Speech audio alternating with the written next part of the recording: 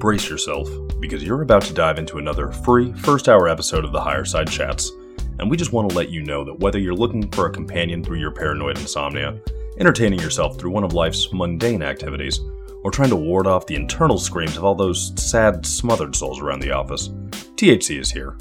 And you should know that every episode of the Higher Side Chats has an entire second hour for Plus members. Sign up at thehighersidechatsplus.com and you'll get years of Plus show archives, lifetime forum access, a special invite to Greg Carlwood's monthly joint sessions, MP3s of THC music, bonus episodes, tour videos, and 10% off t-shirts, grinders, and whatever else ends up in the Higher Side store. It's $8 a month that you won't miss, so become a Plus member and treat yourself in these troubled times. Always action-packed and commercial-free, which means you'll unfortunately never hear my voice again.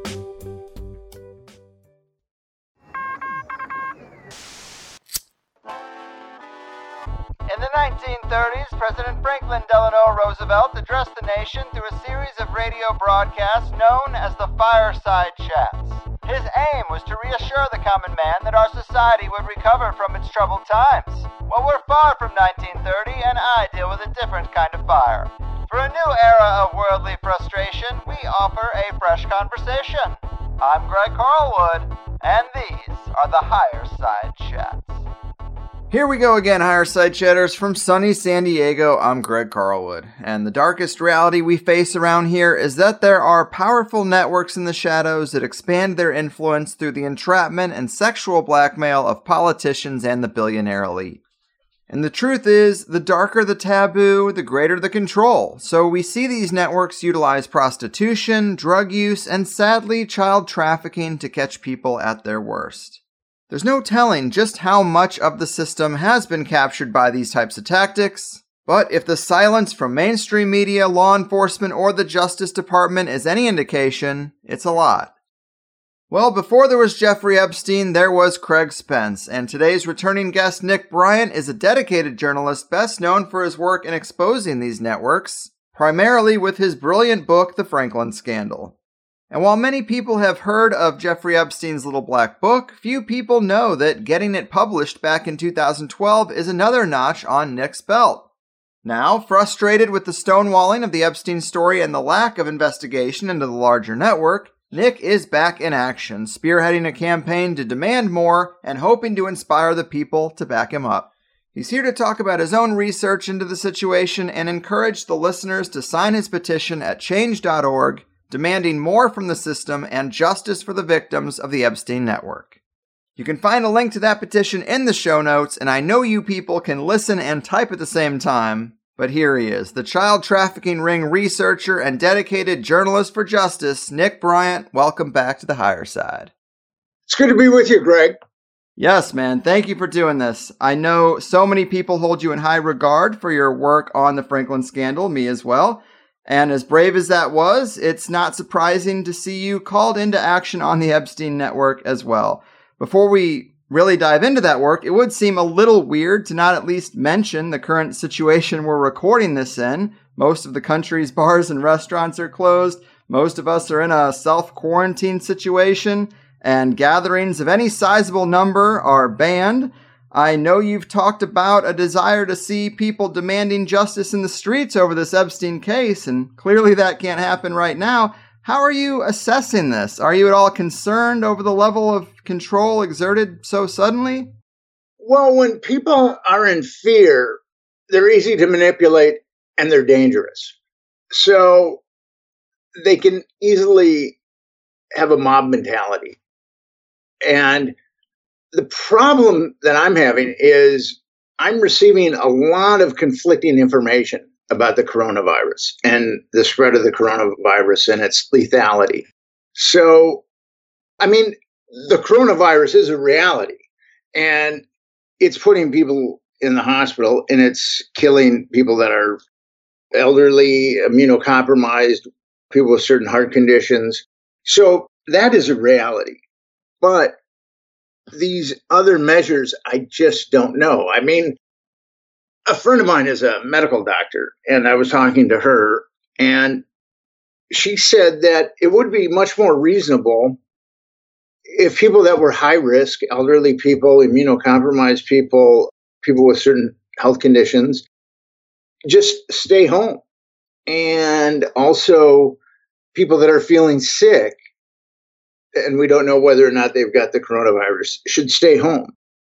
I don't know how well that would work, but it seems to me that that would have been like the first step instead of like a complete lockdown of everything. Yes. So I'm a little disappointed that our government hasn't chosen that as a first step to see if it works prior to this.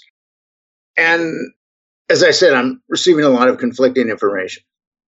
Me as well. And I just get a little concerned over this seeming like a somewhat low bar for instituting these type of quarantine protocols. I mean, it doesn't seem to have that lethal of a death rate from the numbers I've seen, but we had Ebola, we had swine flu, bird flu. We never saw any measures like this put in place. And so I wonder, now that this is a new standard, is this going to be instituted more often? I mean, 9/11 happened decades ago, and I still can't wear shoes on an airplane, and the Patriot Act keeps getting renewed. So I just wonder, when sometimes these things happen, when do they go away? I mean, when we're all inside, when is a virus gone? Just when we're told it's gone? Well, you talked about the swine flu. The swine flu killed 5 million people. So, I mean, I think we're dealing with something that isn't as lethal as the swine flu. I mean, given that the swine flu killed 5 million people. So I just don't know. But it is frightening when you see so many Americans being so obsequious to the government. I wish that more people were asking more questions. Donald Trump was very cavalier about the coronavirus and said that it wasn't a problem. And then all of a sudden, here we are, practically a martial law. So right. There's been like a schizophrenia from the Trump administration. And unfortunately, as we see, the Democrats and the Republicans are willing to follow the leader in cases like this, where there's a calamity. So at this point, I just don't know what to think, Craig. I agree. It's really too early to say. I know you're a very meticulous researcher and you don't want to misspeak or speculate, but it's hard not to just say something at the top of this show because it is just strange times. Okay, so I've been in contact with a couple of scientists, and one told me that the coronavirus is very, very contagious and lethal, although I think the death rate is 2.4%.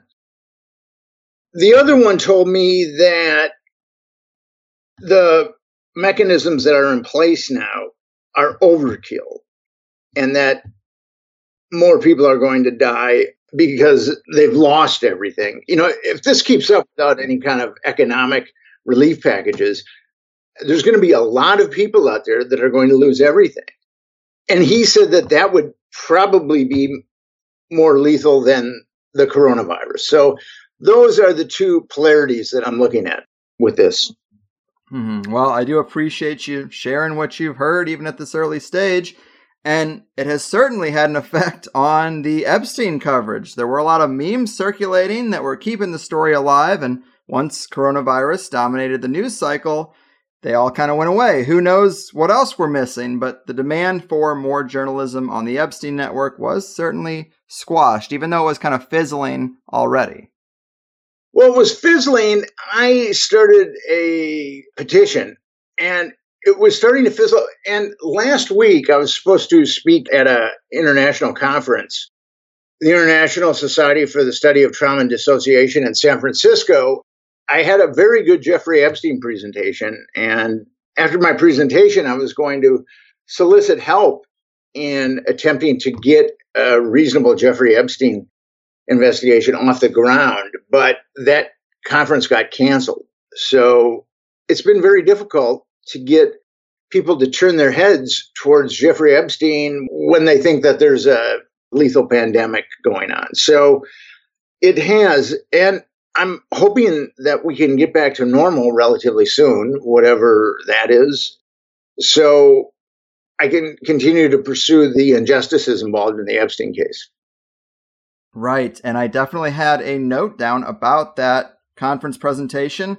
It had the title Politically Connected Organized Abuse, Understanding Perpetrator Dynamics. And I'm sure that will be a presentation that comes to light in some time, but I am curious what elements you were going to highlight there or what people might not understand about these perpetrator dynamics.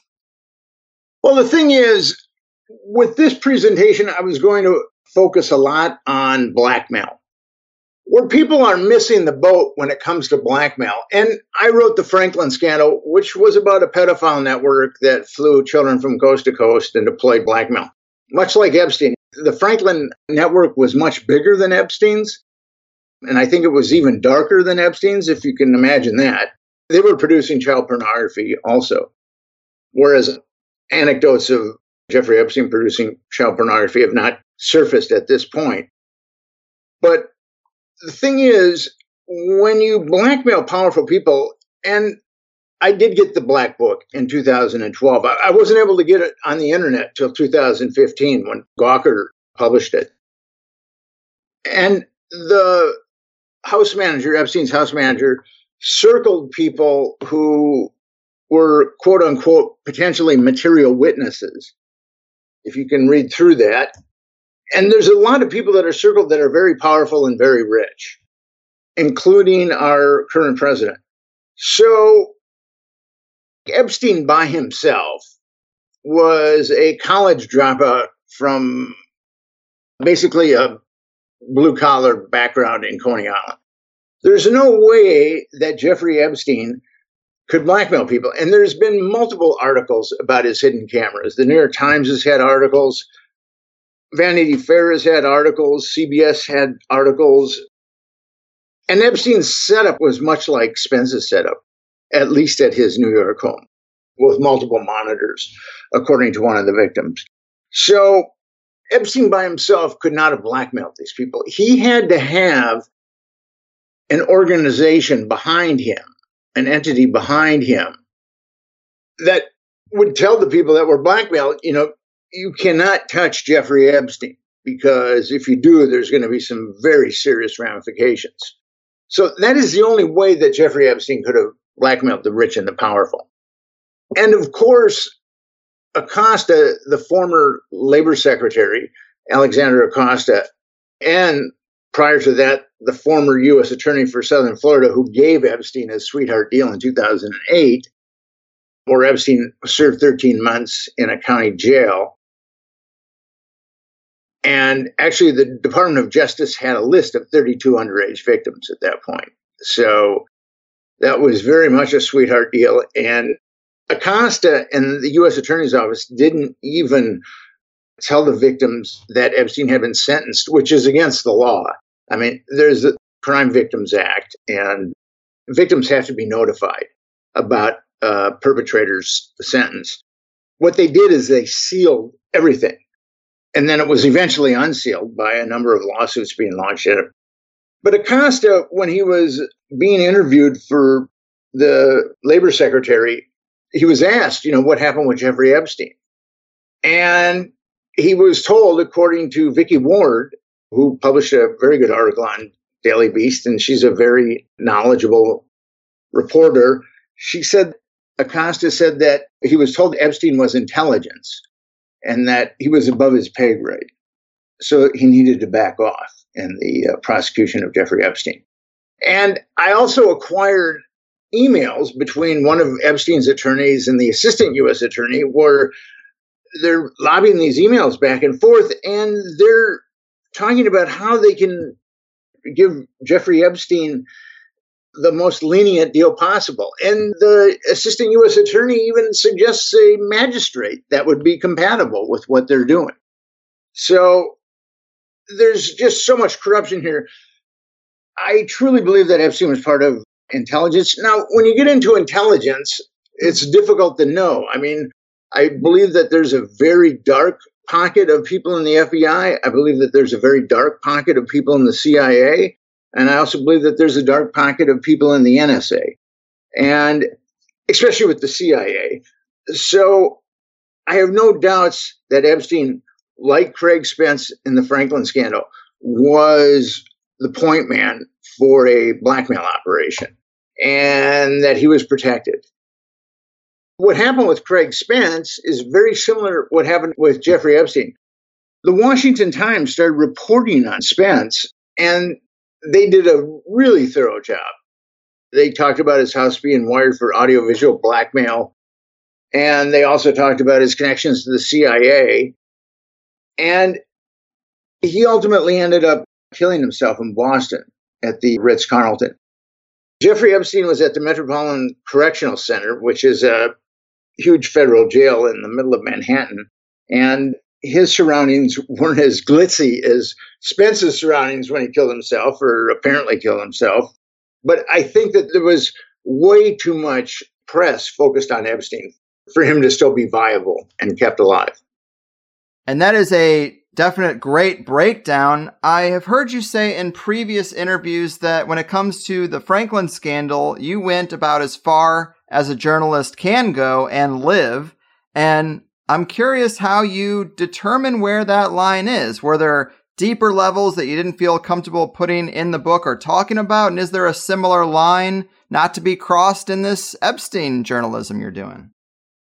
Well, I think the biggest thing in this type of investigation, I was told very early on by someone who I value his opinion. He said, don't blackmail any of these people or you will get killed. And make sure that there's duplicates of all your information. As for me, I went very deep into the Franklin network and my life was threatened. I was followed. I had very strange phone calls. But I kept going.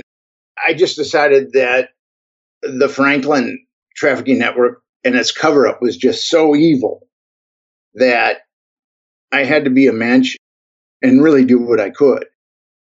And with the Epstein investigation, my Epstein investigation, I have not been threatened. So I know who some of the perps are, some of the big-time perps.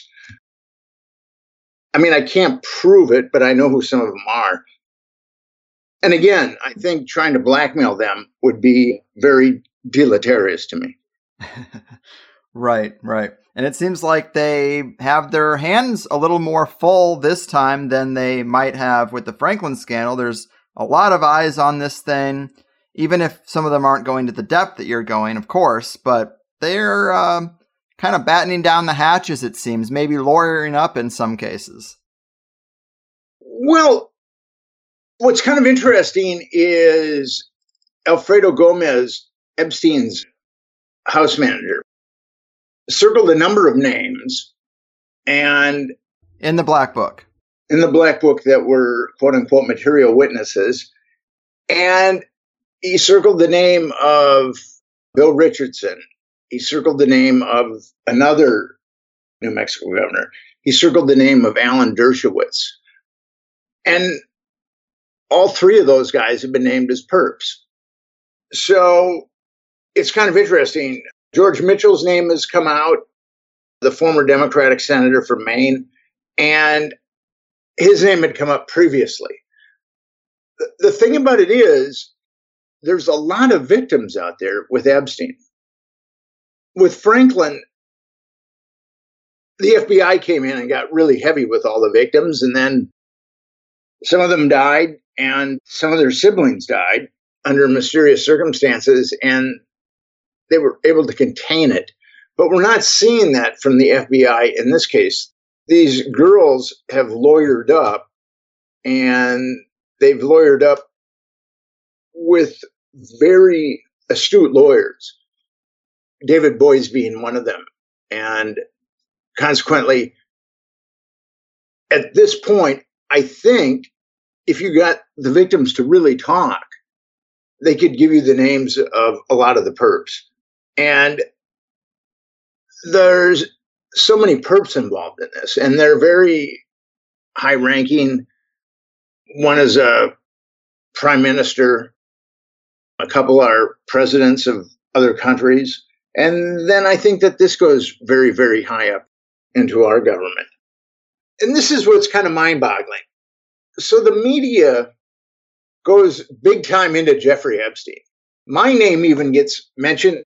Vanity Fair even writes an article about me. I mean, they won't give me a writing gig, but they'll write an article about me, which was actually laudatory.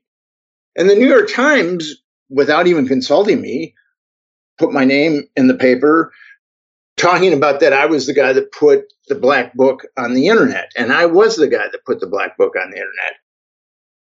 But you would think that they would come to me and, other than Vanity Fair, and ask me what I thought about this, or do I want to write about it? But no one did. And that was kind of shocking to me. Right.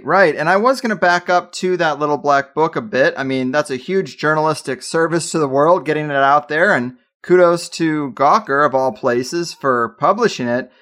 I'm curious if that might be an underlying reason they're not around anymore, is that type of stuff. But can you tell us a little bit more about how you got the little black book and how you got it out to the world? And are there names that you've seen in it that you think should be in the conversation that really just haven't drawn the attention that you'd think they would?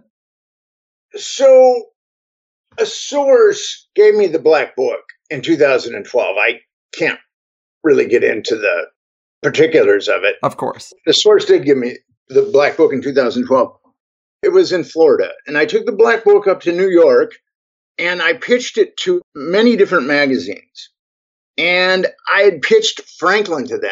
And I could see that there was cognitive dissonance in their eyes. They were thinking, well, this is a horrible story where all these kids have been destroyed with impunity. I need to do something about this. Or I can say that Nick Bryant is crazy and I don't have to do anything about it. So they ended their cognitive dissonance by defaulting to Nick Bryant is crazy. And I went back to them and I pitched them Epstein in 2012. But this time I had the black book and I had a bunch of other documents. And not one of them would touch this. Now, if the media had gotten behind me in 2012, just think of all the girls that could have been saved from molestation. Because Jeffrey Epstein molested a lot of girls from 2012 to the time he died last year. And it's really tragic. And now what we saw with the media and Jeffrey Epstein was a certain salaciousness. The Epstein story had a salaciousness that was seductive. But okay, now Epstein's dead. I mean, his network is still out there. Those powerful perps are still out there. Those procurers are still out there. Ghislaine Maxwell, she was marching lockstep and barrel with Jeffrey Epstein concerning all of this. And she hasn't been indicted. I just find it mind-boggling. No one in the media is calling for Maxwell's head. And the rest of those procurers. The New York Times wrote an August 29th, 2019 article, or it was August 28th, and named 6 of Epstein's procurers. I mean, how difficult would it have been for law enforcement to round up those 6 procurers? It would have been quite easy. I mean, it's kind of like the New York Times naming 6 of John Gotti's associates and delineating how they're involved in John Gotti's criminal enterprise, but the Justice Department doesn't go after them. It's very analogous to that. So again, the media is really, really shortchanging these girls and the victims, because this isn't about justice now. I haven't seen any mainstream outlet scream for justice for these girls. Justice would be the procurers getting indicted, the perps getting indicted, and all of them going to jail. I mean, that is what justice would be. People say, well, they're too powerful. I mean, nobody's too powerful. The United States government is the most powerful government in the world. If it wanted to indict someone, it could indict someone. Richard Nixon was booted out of office when he was president of the United States. The narrative of Watergate is a little different than what people believe, but nonetheless, he was the most powerful man in the world at that point, and he was booted out of office. So I feel like it's just complete bullshit that people are backing away from this because the perps are too powerful. Again, it is the mainstream media showing that it's run by ethical eunuchs and that these ethical eunuchs are stopping the investigation right now. It's very sad to me. Yes, I agree. And you're right about the coverage mainly focusing on Epstein himself and his death, which is like a way to make it look like, well, we're not ignoring the story, but you're clearly not focusing on the larger network, a further investigation. And like you say, the victims, it's nice to hear that some of these victims have better legal resources now than the ones of the Franklin scandal. And there is no shortage of victims. Like you say, there's a couple dozen at this point. I believe there's been about 35 molestation lawsuits settled with Epstein. Right on. Yeah, I had actually, in an old Gawker article, 35 female minors whom federal prosecutors believed he sexually abused in that court case. And then he has reportedly settled lawsuits from more than 30 Jane Doe victims since 2008. So, obviously there could be even more that we don't know about. Clearly there's going to be, but how many of these victims have you spoken with personally? When I first got the Black Book, I spoke with some. I was in Florida and I had a long list of Florida victims and I called them and I spoke to some of them. They were very frightened at that point. This is 2012, so most of them were very, very frightened. Some of them had settled lawsuits with Epstein at that point, but the ones that I talked to were very frightened. And I financed myself in these investigations. By the time I'd gotten the Black Book and by the time I started talking to victims, I just couldn't stay in Florida any longer. But I felt that I had enough evidence, certainly at that point, to take it back to a New York magazine or a mainstream magazine and get an assignment. As I said before, none of them commissioned an article about Jeffrey Epstein, even though I had his Black Book and the names of and numbers of a lot of perps and the names of 100 victims. I just find it mind-boggling. And as I said before, if one magazine had gotten behind me in 2012, all those girls that were raped between 2012 and 2019, they didn't have to be. So that makes me very, very sad. Indeed. Well, it's also sad that we set such a terrible precedent in the Franklin scandal where the kids who did come forward were, as you say, leaned on heavily. There were tragedies unexpectedly in their families. And in at least one case, I think two who wouldn't recant their charges, they were actually hit with perjury. And I think the young lady spent even a couple years in solitary just to really drive home that they're not to be messed with. That network was operational for about 10 years, and it was a big network. The Franklin Network was getting kids out of Boys Town and other institutions, and it was also getting kids out of the foster care system, and it was getting kids that had fallen through the cracks, generally lower socioeconomic kids from dysfunctional families. And the FBI came in and leaned on everybody. I mean, they leaned on the perps, too. There was a perp, Alan Bayer, he was a multimillionaire. He was thinking about cooperating. He saw that the cover-up, the Nebraska Senate hired an investigator named Gary Caradori, and he was a whirlwind. He was an amazing investigator. And some of these perps saw that Gary Caradori was uncovering the Franklin Network as fast as the feds could cover it up.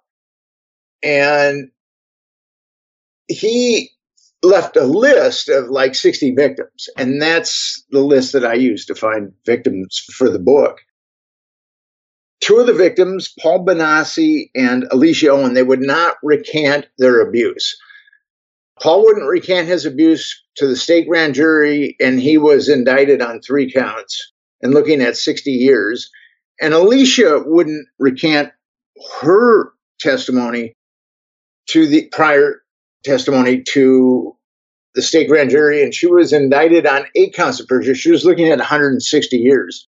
And then Alicia, there were 8 indictments against Alicia by the federal grand jury. So she was looking at like 300 years. I mean, and she still wouldn't recant her accounts of abuse. And we're talking about a kid who was indicted when she was 21 years old.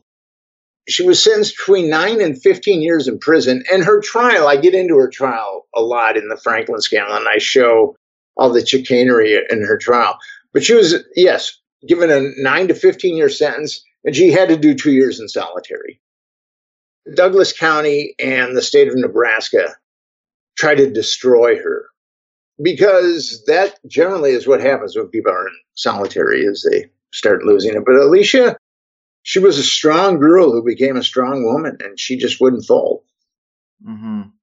Yeah, so sad if you were in that situation, and to come out, you want to look at examples of previous cases, and you look at the Franklin scandal, and you're not getting a lot of inspiration for wanting to take that risk. But do we know where the Epstein network was picking up its victims? Are these the same sort of disenfranchised youth? Yes. The majority of the Epstein victims, I don't think Epstein was plundering institutions the way King was plundering institutions. Larry King was one of the 2 perps, along with Craig Spence, who operated the network. I think that Epstein had a lot of recruiters out there. We know of about 8 or 9. The New York Times mentioned 6 that were on the lookout for girls. They came from lower socioeconomic backgrounds, and they were also from dysfunctional families. And those are the girls that they preyed on. Yeah, it makes me curious when you hear like a story like the NXIVM thing. That was all these female recruiters going out and finding these girls that wanted to be models or actresses, so they get brought into this cult-like atmosphere. And then we have, in the Epstein situation, a guy like Les Wexner. I mean, if there's girls that want to be models and actresses in the same sense, you got the Ghislaine Maxwell's out there telling them, hey, we can make your dreams come true, stuff like that. We can put you in the room with powerful people. Were they sold lies similar to that, as far as you can tell? I think a lot of them were, and a lot of them were, the money was very enticing, although it wasn't much. But Ghislaine Maxwell is on record as talking about these girls, quote, they're nothing, these girls. So she just looked at these girls as like non-entities to exploit, which, I mean, I guess pedophiles are that way. Or a lot of pedophiles are that way, where they just look at their victims as nothing. I mean, as something to exploit. It's very strange to me how people get that twisted. I do not know how people get that twisted. But Maxwell and Epstein were definitely that twisted. Mm-hmm. That was going to be one of my questions for you, is these conversations are usually about the blackmail aspects, and it's pretty clear to see how that could be useful. And these names, they span politics, entertainment, news media, and apparently the scientific community to an extent in Epstein's case. But is this all just about blackmail and exerting influence over these people? I mean, I'm sure there's a little indulgence, but outside of that, is there other motivations that you've been able to peg for why networks like this would exist? The Franklin network wasn't very lucrative. I mean, I believe that the perps got money for the kids. Actually, I kind of know that to be a fact. And I'm sure that Epstein paid these girls to service him, but I'm sure that he also paid these girls to service others. Right. But I think that the amount of money that was made by both the Franklin network and the Epstein network was really minimal compared to the blackmail intelligence that was gathered. We've got 100 senators and we've got 435 representatives. And one thing that I learned writing the Franklin scandal is nothing makes people stupid like sex, power, and money. Those 3 things, I mean, look at Bill Clinton with his problems with lust. I mean, he put his entire presidency on the line with Monica Lewinsky. So when these young girls were dangled in front of people something in their limbic system took over, or maybe they were pedophiles already, they were just being provided for. But it's really, really important if you want power the way that these guys want power, to blackmail people. And our House and Senate is filled with men that have a potent psychological alchemy of alpha male lust, arrogance, and it makes them incredibly stupid and open to being compromised. As far as blackmail and compromise, one of the examples that I use is Larry Craig. He was the Republican senator from Idaho. And he was in Washington, D.C., first as a representative and then as a senator for like 25 years. And I co-authored a book called Confessions of a D.C. Madam, where a guy who ran a gay escort service, Henry Vincent, detailed the people that he interacted with. And Larry Craig was getting prostitutes from him, male prostitutes, throughout the 80s. Larry Craig was ultimately busted trying to pick someone up in a Minneapolis airport bathroom. Now, how hard would it be to compromise a guy like that? A guy that's paying money for making calls for gay escorts, trying to pick people up in bathrooms? It would be really easy to compromise Larry Craig. And Dennis Hastert is another one that comes to mind.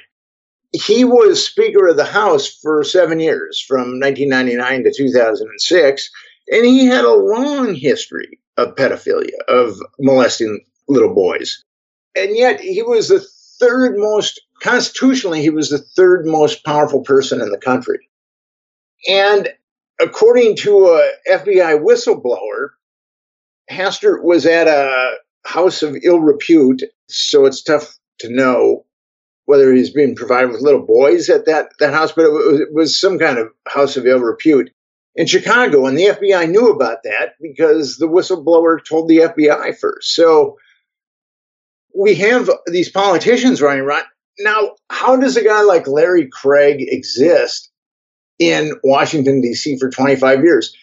I believe he had the worst record while he was in Washington, D.C. of voting against gay rights. So how does a guy like that last 25 years in Washington, D.C.? He's obviously protected. And I think he went out of his protective net when he tried to pick up someone in an airport bathroom in Minneapolis. I mean, that's my take on it. Mm-hmm. Mm-hmm. That makes a lot of sense. And so with these networks, you compromise senators and politicians, all kinds of people. What are you getting? I mean, whose interests are being served with this blackmail? You don't compromise people unless you want them to do something or specifically want them to not pursue something else.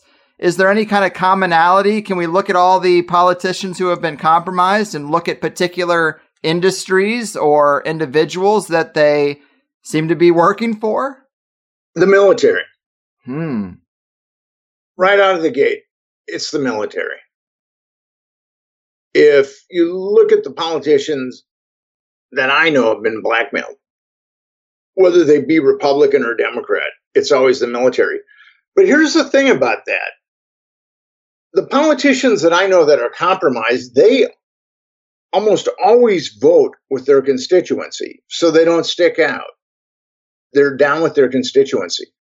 But occasionally a marker has to be called in, and then they will vote the way that they're told to. But for the vast majority of the time, they vote with their constituency. Mm-hmm. And you would assume that there's so many lines in the chain that they might not even know exactly who is pulling their strings, because there's going to be a middleman who just comes and says, hey, man, you're voting no on this or yes on that. And they don't necessarily even know whose orders they're following. They just know that the people who have the dirt on them, they got to listen to. No, I think that's wrong. These guys know that an intelligence entity was behind Jeffrey Epstein and Craig Spence. Or else these politicians have access to thugs. Les Wexner definitely had connections to organized crime, the Genovese crime family. And most of these powerful guys have access to thugs, organized crime, murderers. So they would have to know that, hey, you cannot touch Epstein, you cannot touch Spence because we are behind him. And if anything happens to them and we find that you are culpable, then you are going to have to pay the price. Because these guys cannot be offing these intelligence blackmail artists, because then it would set a very bad precedent. People would just start offing blackmail artists. So I think that they're definitely lit up as far as who's compromising them and what they need to do. Mm-hmm.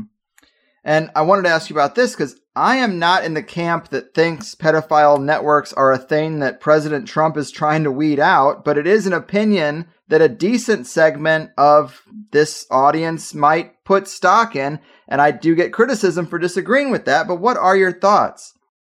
They're completely wrong. Here's the thing, and this will, I think, demonstrate unequivocally. William Barr was the Attorney General who covered up the Franklin scandal under Bush 1. And now he's the Attorney General under Trump that's covering up Epstein's pedophile network. So if the QAnon people had a lick of sense, that they would see that someone who covered up the Franklin trafficking network is also covering up the Epstein trafficking network. So Donald Trump isn't going after the pedophiles. I mean, it sickens me to hear that type of bullshit, for lack of a better word. Yes, well, I'm glad you said so, because I feel the same way. And I do think William Barr is going to be Exhibit A for making that case. And one thing that I'm seeing thrown around a lot on the internet is a long list of CEO resignations in the past few months, from Disney to a lot of major companies. And the suggestion is that these are people that are compromised in those networks. Do you know much about the compromised folks outside of the political sphere? Does it go into other industries? Definitely goes into other industries. I know some of the people that are in high finance are compromised. But when it comes to like Hollywood, that's not where my expertise is. My expertise is primarily in Washington, D.C. and also in New York City. Mm-hmm. Yes, absolutely. And I wanted to also ask you a little bit more about Ghislaine Maxwell. Of course, we know she was Epstein's right-hand woman. And for a while, the news narrative was that she was on the run, but I don't think she's actually being pursued. Is there anything you can say regarding updates with where she is or when her passport was last used or anything? Well, the thing about Ghislaine Maxwell is she is very affluent and she's used to spending money like it's profuse and bountiful. The financial footprint that Ghislaine Maxwell leaves would be, I mean, if the FBI wanted to find Ghislaine Maxwell, they could find her tomorrow. I'm really convinced of that. Because she's just too, the way that she spends money, it's too profuse. They would be able to corner her very quickly. Mm-hmm. So we don't really know where she is, and they don't seem to be looking. They don't seem to be looking because, I mean, all she's got to do is use a credit card and it's game over for her. And I can't imagine her not using credit cards. I can't imagine her being austere in any way. She doesn't strike me as a person that's going to be austere, regardless of what's happening in her life. She's used to living high on the hog. And this is kind of interesting because usually when you ask the Department of Justice or the FBI about ongoing cases, they will say, well, we can't comment on an ongoing case. And it's very interesting. They're commenting all the time on Prince Andrew, but they're not commenting on anybody in America that was part of this. So, I mean, that's another indication that there's a cover-up going on, and it stinks. Mm-hmm. Yeah, you're right. And I was also curious about the potential for a multi-generational component when it comes to Ghislaine Maxwell, because there's a lot of talk about her father, Robert Maxwell. Does it seem like he brought his daughter into this world of darkness? It's difficult to know that. I mean, Maxwell was certainly an ethical eunuch. I mean, he was a spy and he was also a white-collar criminal. It's difficult to know with Ghislaine Maxwell whether it's multi-generational or she's just twisted herself. Fair. And you mentioned Prince Andrew. Obviously, that interview was quite wild and probably didn't go the way he expected it to go. Do you have any indication of how involved he is or how deep this story goes with other members of the royal family? I don't know about other members of the royal family, but Prince Andrew's a slam dunk. I mean, he's absolutely guilty. And the thing about Prince Andrew, he's stupid too. I mean, anybody with an IQ above 90 would have given a much better interview than he gave regarding his exploits with Jeffrey Epstein. Right, right. And there are other international leaders in the Black Book, correct? Yes. Ehud Barak is circled in the Black Book. But there's also the president of Spain, president of Argentina. There's a lot of powerful people in the Black Book outside the United States. Mm-hmm. I want to focus, if you wouldn't mind, on Les Wexner. Yes, that was my next one. Let's do it. Okay, so Les Wexner, he's the CEO of L Brands, which owns Victoria's Secret, Pink, Bath and Body Works, C.O. Bigelow, Abercrombie and Fitch. I mean, he's got a gigantic empire. It's estimated to be $6 billion right now. Okay, so Les Wexner, according to an article that I found, met Jeffrey Epstein in the 80s. We don't know exactly when, but we know that it's an Evening Standard article from January 22nd, 2001. And it has some very interesting stuff in it. It talks about Epstein meeting Wexner, and it also says Epstein has a license to carry a concealed weapon, once claimed to have worked for the CIA, although he now denies it. And then one journalist who the Evening Standard quoted said he's Wexner's Mr. Fix-It. He has the spook connections and pulls the strings. So this was reported about Jeffrey Epstein in 2001. Now, he became Les Wexner's buddy in the 80s. And what's really interesting, in 1991, Les Wexner gave him power of attorney over his entire empire. He signed a 3-page legal document known as power of attorney that enabled Epstein to cut checks, hire people, sign checks, buy and sell properties, and borrow money. He gave Epstein the keys to his empire. And what's really interesting about that is in 2020, after this had gone down, Wexner wrote a letter to L Brand employees vowing that he was never aware of the illegal activity charged in Epstein's latest indictment. Well, I mean, that's total bullshit, because after Palm Beach police arrested Epstein for multiple counts of child abuse in 2006, Wexner ostensibly severed his connections 18 months after the fact.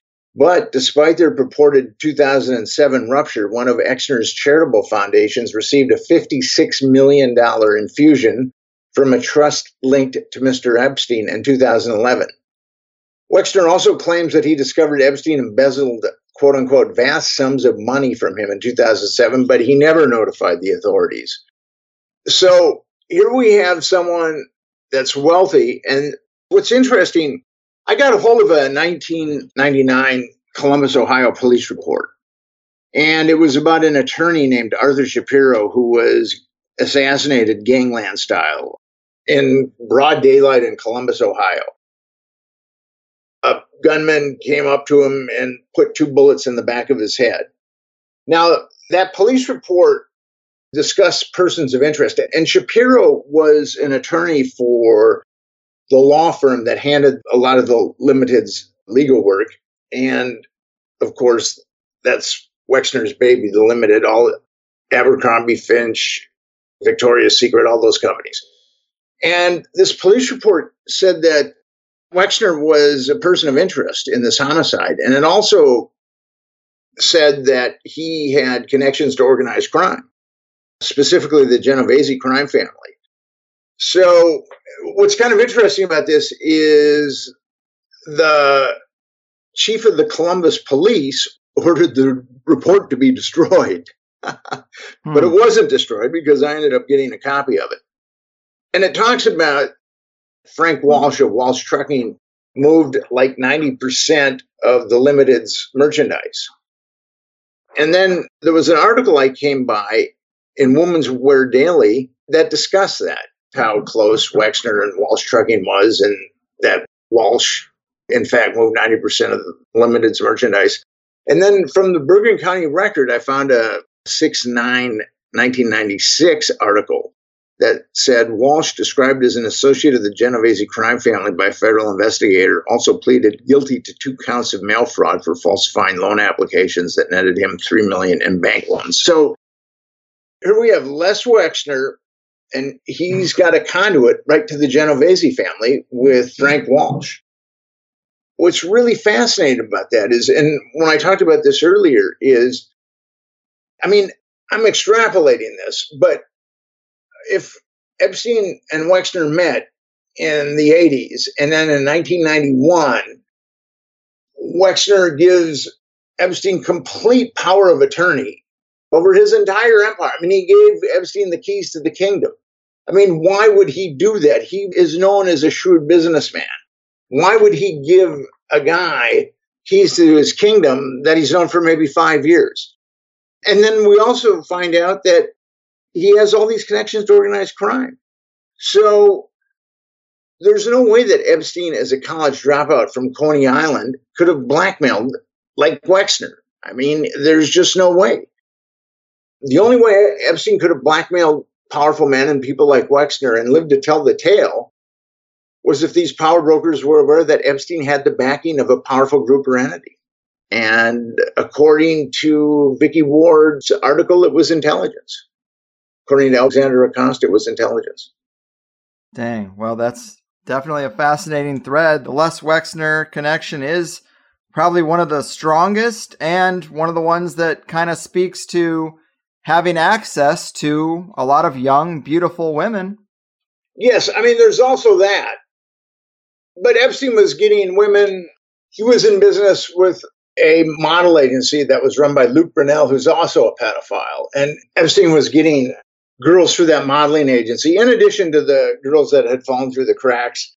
And there's accounts out there that Epstein is actually buying young girls in Eastern Europe.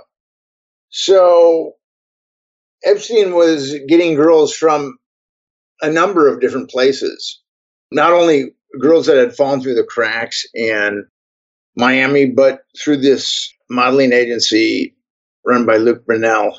And if these accounts are true, then he was also buying girls. I mean, outright buying them in Eastern Europe.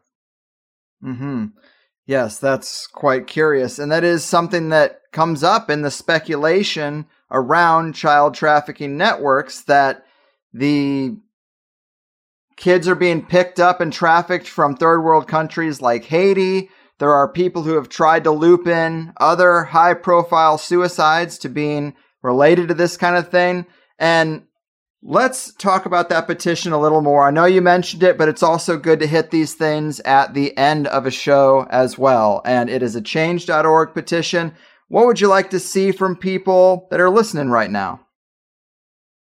Well, what we need is signatures on that petition. I would like to talk to people that are connected to anti-trafficking organizations, that have any kind of connections to anti-trafficking organizations, because I have a feeling that no one really wants to be the first one to commit to this.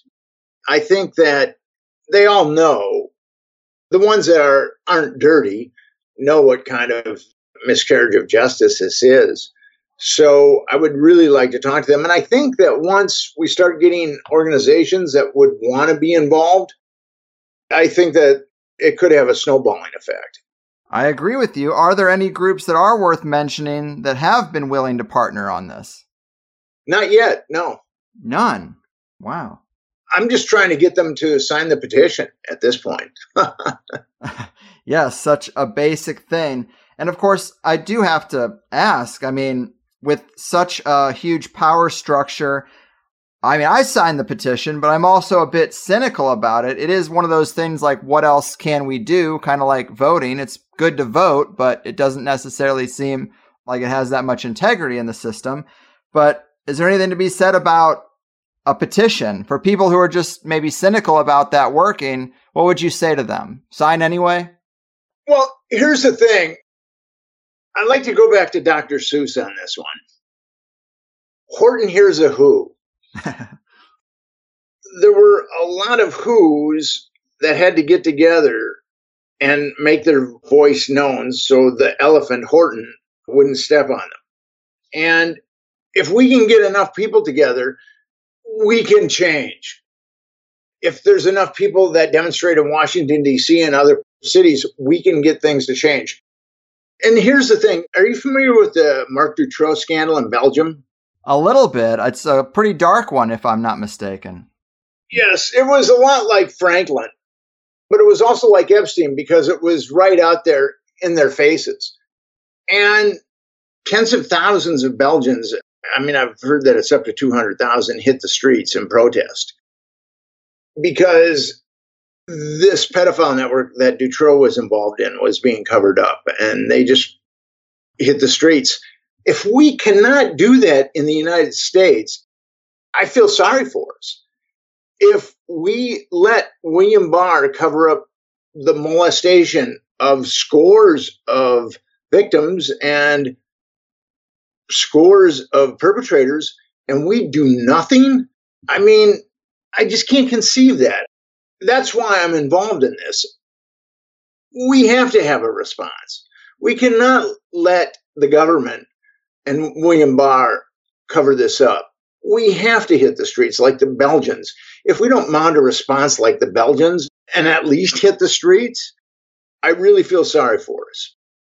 I really feel sorry for this country if it cannot do the right thing here. I agree. And it was a little easier to hit the streets when we booked this. And I'm hopeful that it will be easier to hit the streets again in the future. But we are in a window where I guess that's just not possible. And that is curious and unfortunate. Well, we had some good momentum going with this. And then all of a sudden, the brakes just got put on it. So, yes, that's truly unfortunate what's happening now because we had momentum. People were signing the petition. I was slated to meet with some anti-trafficking groups. And now everything is just on hold because of the coronavirus. Yes, but while people are sitting at home, you're right there, sign that petition, and hopefully we can take this up a level when the dust clears. Well, here's the thing.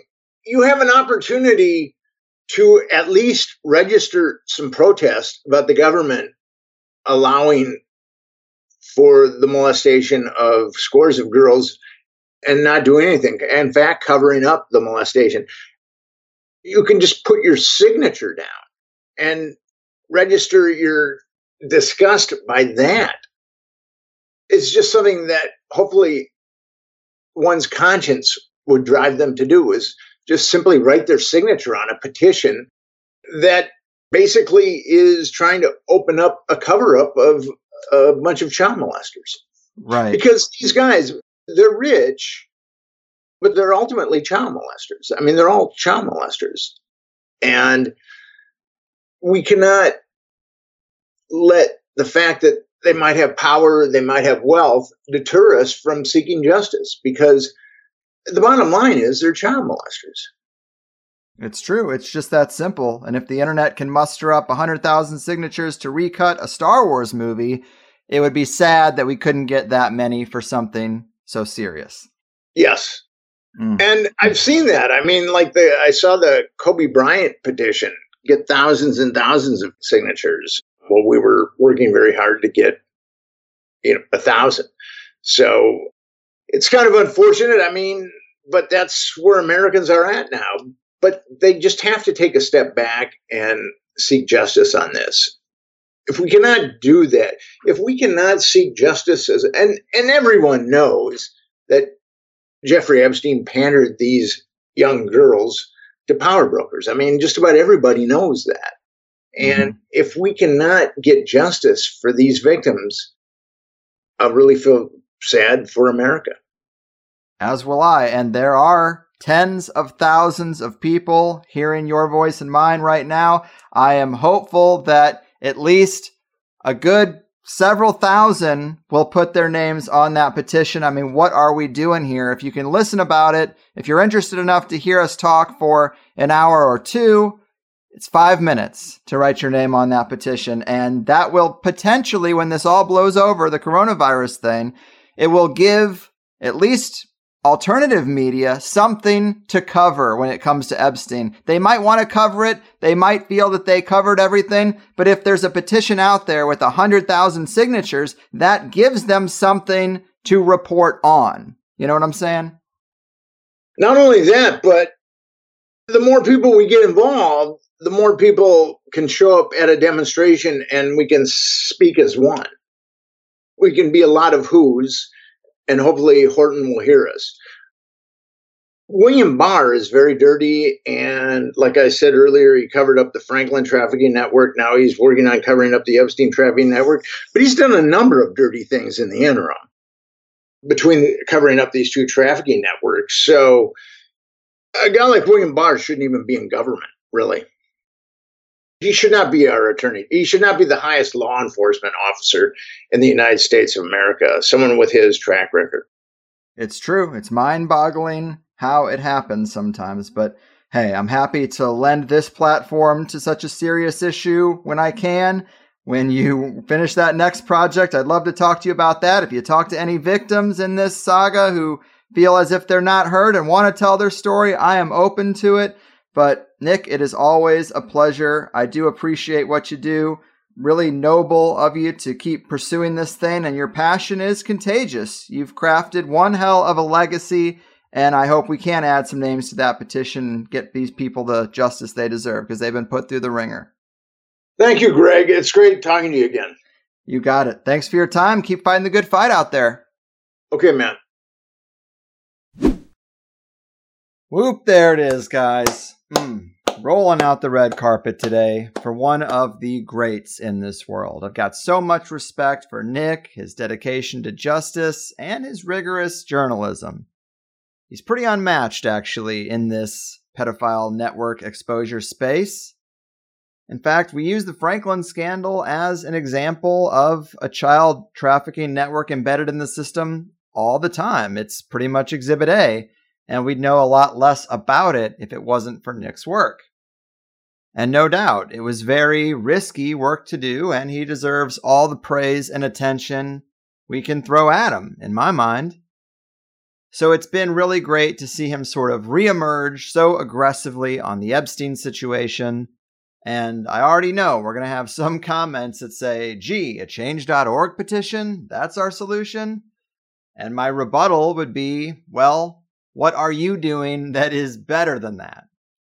Believe me, I'm a little skeptical, but like I tried to point out in the show, it's about volume. Like, let's be positive. When numbers cross certain thresholds, they're pretty hard to ignore. And at a minimum, you'll see journalists writing about the petition if it has enough support. I'm sure everyone has their own ideas on how to get justice, but in situations like this, it's best to have a leader. A tip of the spear, so to speak, and a very clear, defined goal. Organization is important.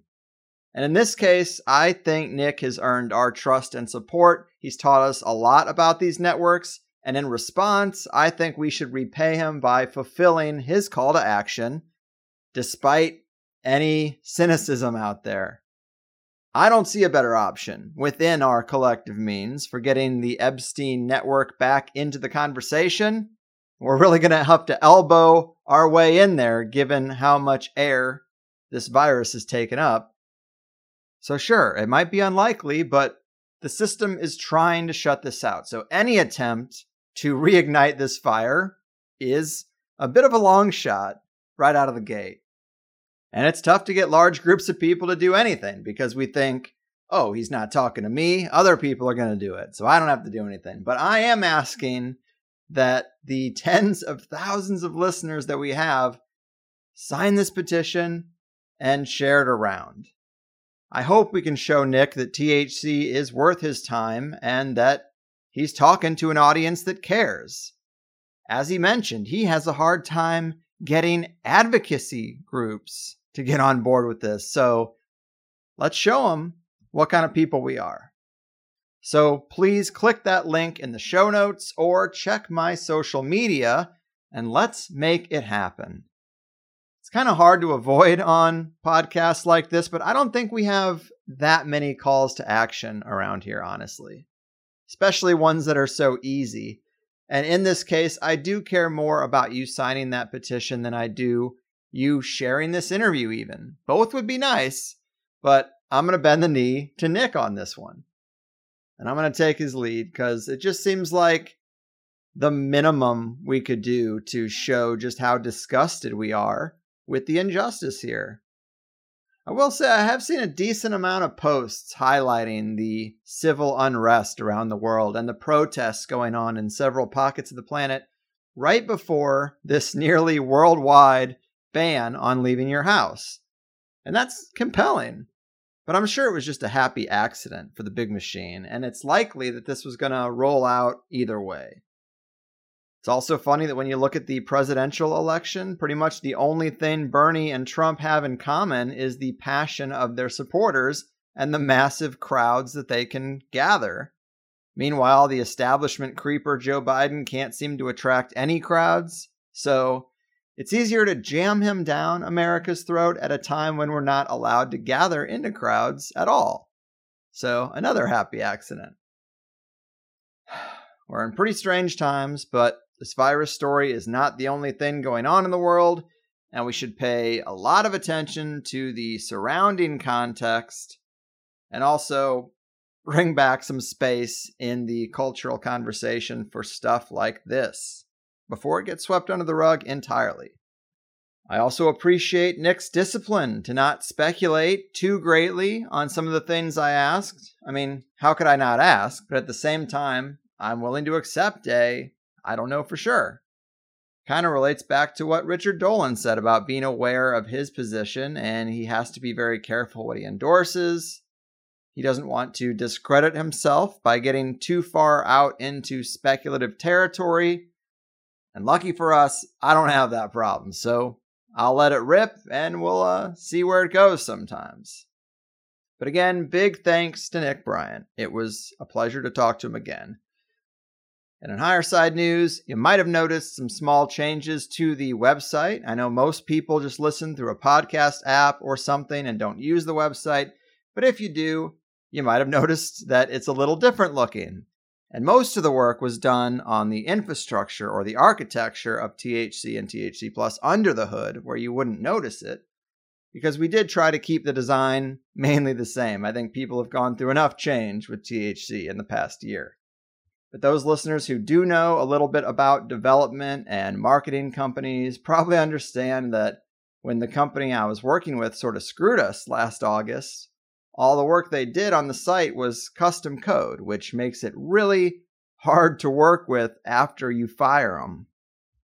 Well, I do have a talented and trustworthy IT guy now who's done the hard work of basically cloning the look of the site, but building it in a much more modern and customizable open environment.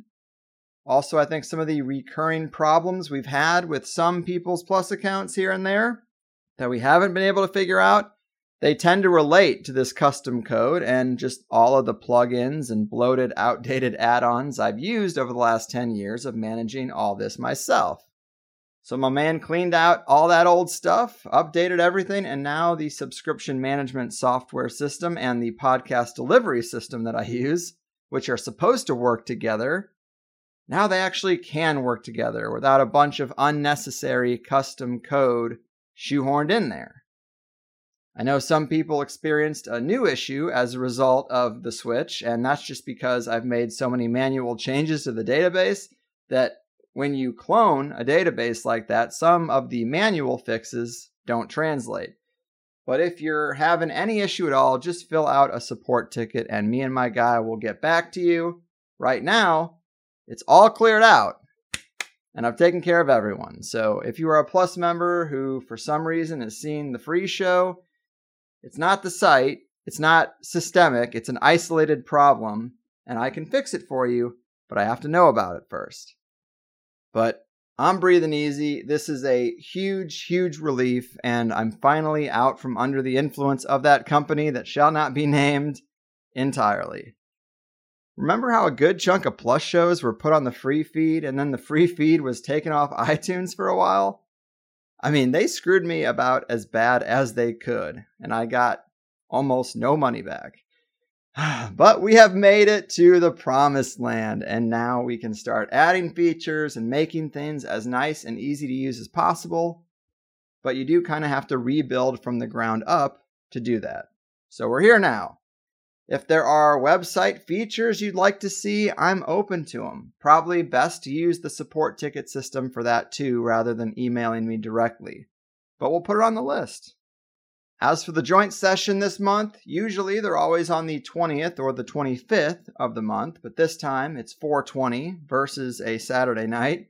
So we're going to split the difference and do this one on April 22nd. Mark your calendars and grab the link from the front page of thehighersidechats.com.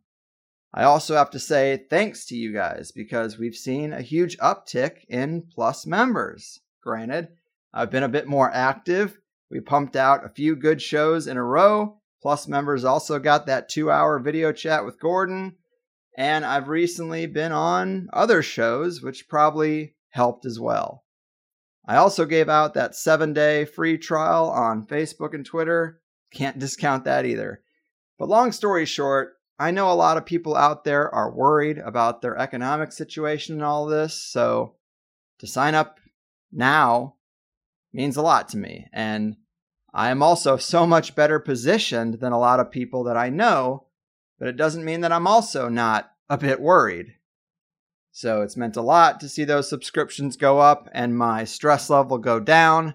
It's made it a lot easier to go to work, so to speak. I appreciate you guys so much. I hope that's obvious. It's not often we have a big operation hit us like this, and I didn't have shows prepared for it. But I hope you're impressed with the ones we did scramble together. And of course, we're not done yet. We're going to have a mix of related and unrelated topics, and I think that's the way to do it. If you feel like the news is moving quickly and you're wondering where my head's at, my endorsement of John Rappaport at No More Fake News still stands. Del Bigtree is also doing great coverage on the High Wire. And even though I can't seem to land an interview with Rappaport right now, some listeners have pointed out just how relevant his last THC appearance actually is. And that was when I talked to him during the Ebola situation. And there are a lot of parallels now, so maybe check that out if you're interested. The website now has a section of new shows and a section of popular shows, so you can actually see which ones are being brought back up to the surface because of the climate out there. And this John Rappaport episode is one. Clive DeCarl is also another one that I've noticed sliding through there on the slider. So it's just another nice feature that we have on the website. And lastly, when it comes to this episode, in the second hour, we talked about Nick's thoughts on Pizzagate, Jerry Sandusky, and suicides that have been speculated to relate to child trafficking. We got Nick's thoughts on how far back these networks really go, special prosecutors and their power over a grand jury, how this injustice works in the courtroom, some strategies for seeking justice, and a little bit on Epstein's properties and some of the things that were found. Sign up for Plus if you want to hear more from Nick Bryant and all the great guests around here. I promise you're going to like it. thehighersidechats.com. But with that, I'm getting out of here. We'll get through all this stuff and hopefully be stronger for it and more prepared next time, right guys? Anyway, please sign Nick's petition. Much love. I've done my part. Your move, Epstein justice stoppers, criminal network cover-uppers, and injustices of the so-called justice system. Your fucking move. Well, they tie that yellow ribbon round the oak tree. They've worn out all the prayer in their hearts. All along thought they were rooting for the home team as they're sent to the game and torn apart. We twist this tourniquet upon the pipeline that he carries all the pain in the world as we blindly clap and cheer from the sidelines. It's clear on a losing streak from the very start, and that's where they found me, in the cemetery, a smoking gun in my hand. Now I'm down for the land of the free.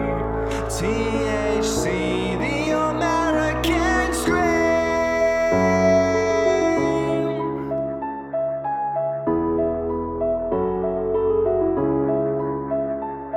They took that faded ribbon off the oak tree. They've worn out all the hope in their hearts. All along thought I was doing the right thing. Now I'm lying in a pool of my blood, and that's where they found me, in the cemetery, a smoking gun